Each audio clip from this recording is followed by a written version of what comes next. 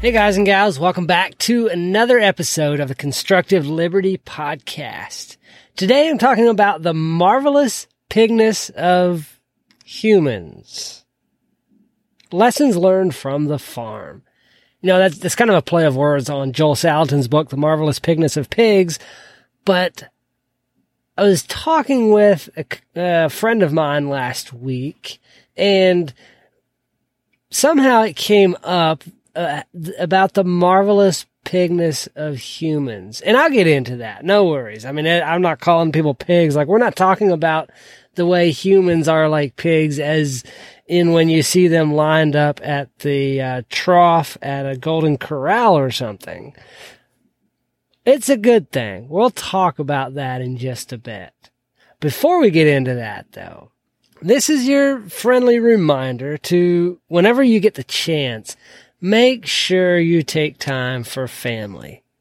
I had an extended family reunion this past weekend, and last year when it came up, I set my intentions to go.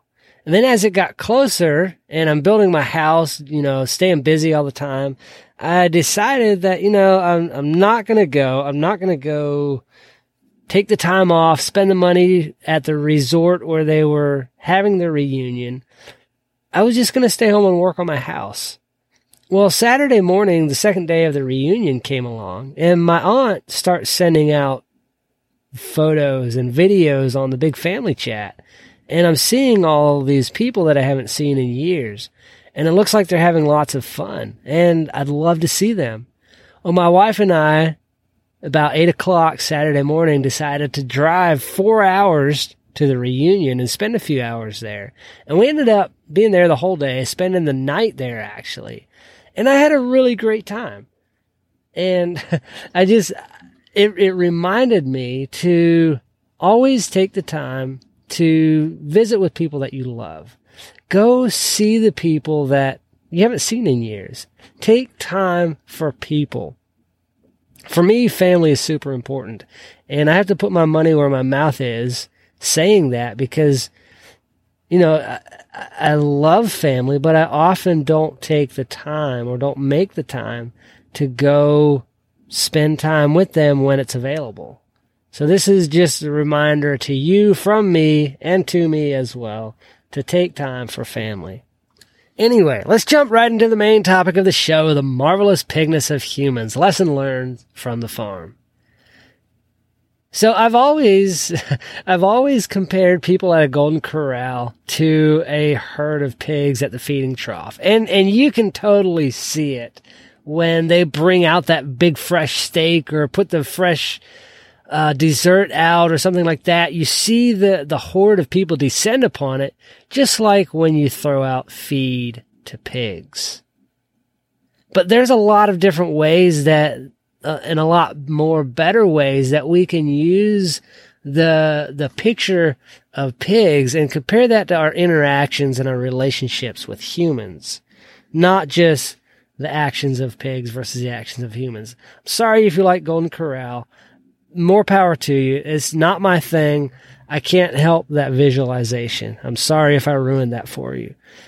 But let's jump right into what I mean. So last week, my wife and I needed to move the pigs because where they've been for the last several months is where our garden typically is. And it's time to start preparing that for planting because the weather's warming up and it's time to get things in the ground. It's in the low 40s this morning, so we're not planting a whole lot just yet, more cold hardy stuff, but we're not getting corn and tomatoes and peppers and stuff like that out. That's another month away. But in moving the pigs, the fences that we keep them in are just 2 or 3 strand electric fence. And I use it's kind of a braided rope with the wire in it. And we electrify that with a little solar fence charger. The pigs do not like getting zapped, but pigs are notorious for testing their boundaries.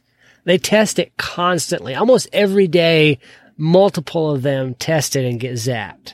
So you have to keep that fence hot or they'll be gone. They'll get out. They'll wander everywhere and eat all the things you don't want them to eat.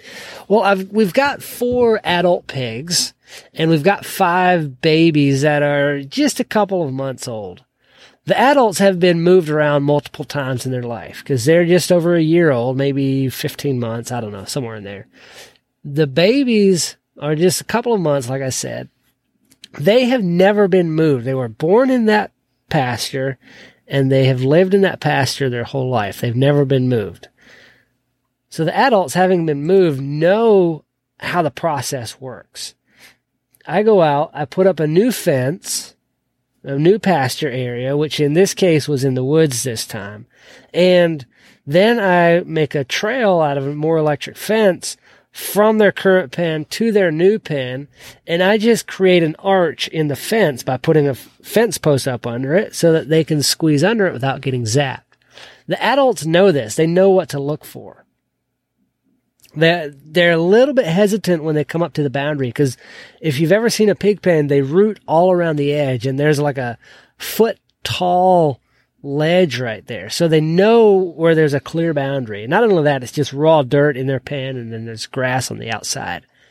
But the adult pigs know, like, when there's an arch in the fence, when they can get out, that means good things on the other side. And I often use feed to lure them out as well. But at this point, because they've done this process before, they're pretty easy to move. When they see that opening in the fence and they see me there with the bucket of feed, they just walk right through without many worries. Walk through the little corral, kind of wander around, checking things out, into the new pasture. The baby pigs had never moved before, and I couldn't convince them to come out. Like, I had the feed there. They'd come right up to the edge. They saw the adult pigs crossing through there and they wanted to follow them, but they were afraid of that boundary because they've gotten zapped before. They've gotten burned.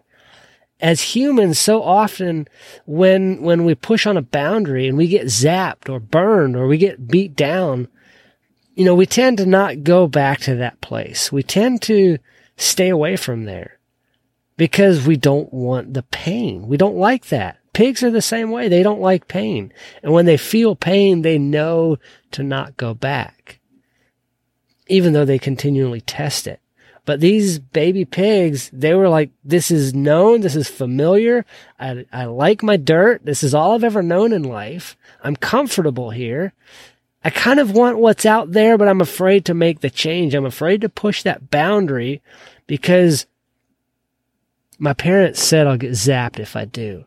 Everybody, my aunts, my uncles have told me I can't do that because of the terrible pain that will happen if I try something different. If I push that boundary, if I step across the line, if I don't stay with what's been given to me. Like, I have this awesome pasture. It's great here. I love my life. I get fed here all the time. Sure, I could use more grass. I've rooted up every square inch of this place a dozen times. But if I change, it's scary and unknown out there, and I don't know what I'm going to do. Now, you're probably asking, Ken, are you talking about humans or are you talking about the baby pigs? I'm talking about both. We as humans do that same thing when we're used to a boundary and we get close to that boundary and we get zapped just a little bit. It's like, ooh, okay, let's try something else. When in reality, as in the case with the baby pigs, so often if we push through that pain just a little bit, we'd find the freedom that we're looking for. We would find everything that we're seeking.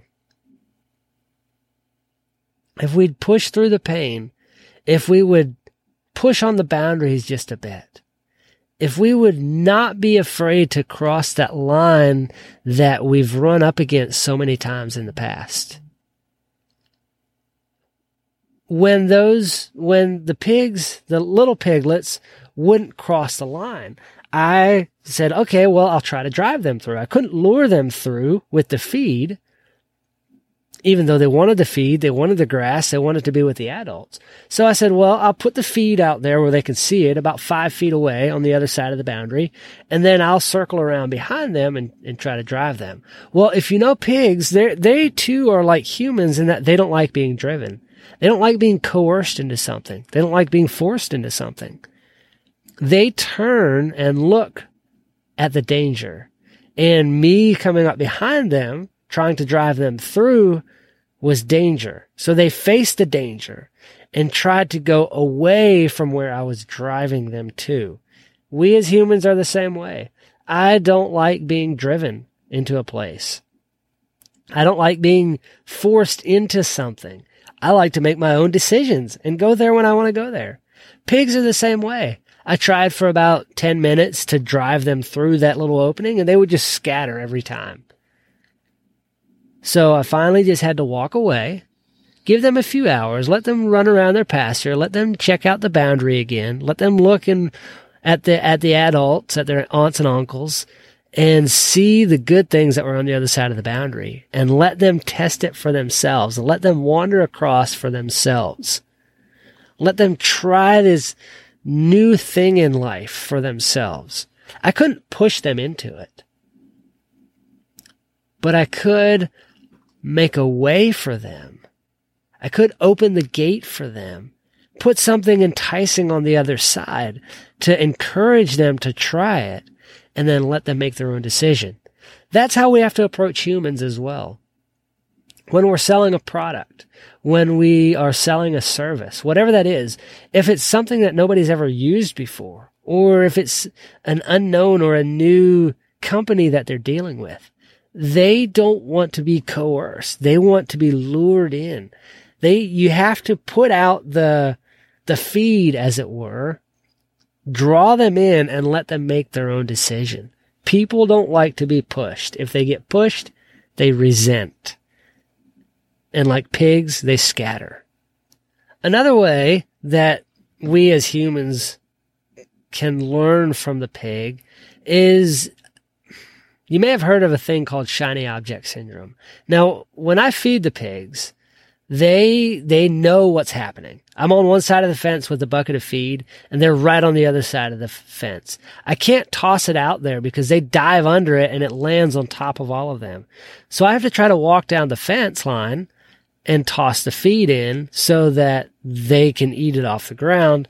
Well, they stay right on the other side of the fence from me. I hardly have an area to throw the feed. So what I have to do is step across the fence into their pen and shake the feed out on the ground.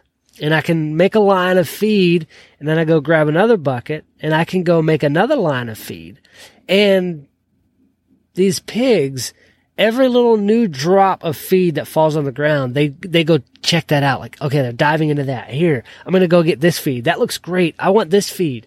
Yes. And then they go to the new line of feed, and then they nibble a little bit and wander back and forth to the different lines of feed. We as humans do the same thing. We call it shiny object syndrome. It's like, ooh, hey, there's this new technology. I'm going to go try that out. Ooh, there's this awesome new thing. I should have that. I need that. I want it. I need it. Oh, baby. Oh, baby. If you've ever watched 10 Things I Hate About You. We as humans are the same as pigs. All the way from the feed trough to the testing boundaries, to the afraid to try new things, to the shiny object syndrome.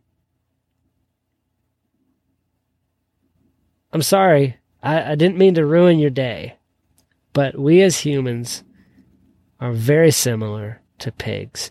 Fortunately, we have opposable thumbs, and we can build houses, and we can make showers, and we can make clothes, and we can do all of those things. So in that, we're far better than pigs in that areas, but we still have the same tendencies as pigs. Didn't mean to ruin your day. Lessons learned from the farm. Do good work.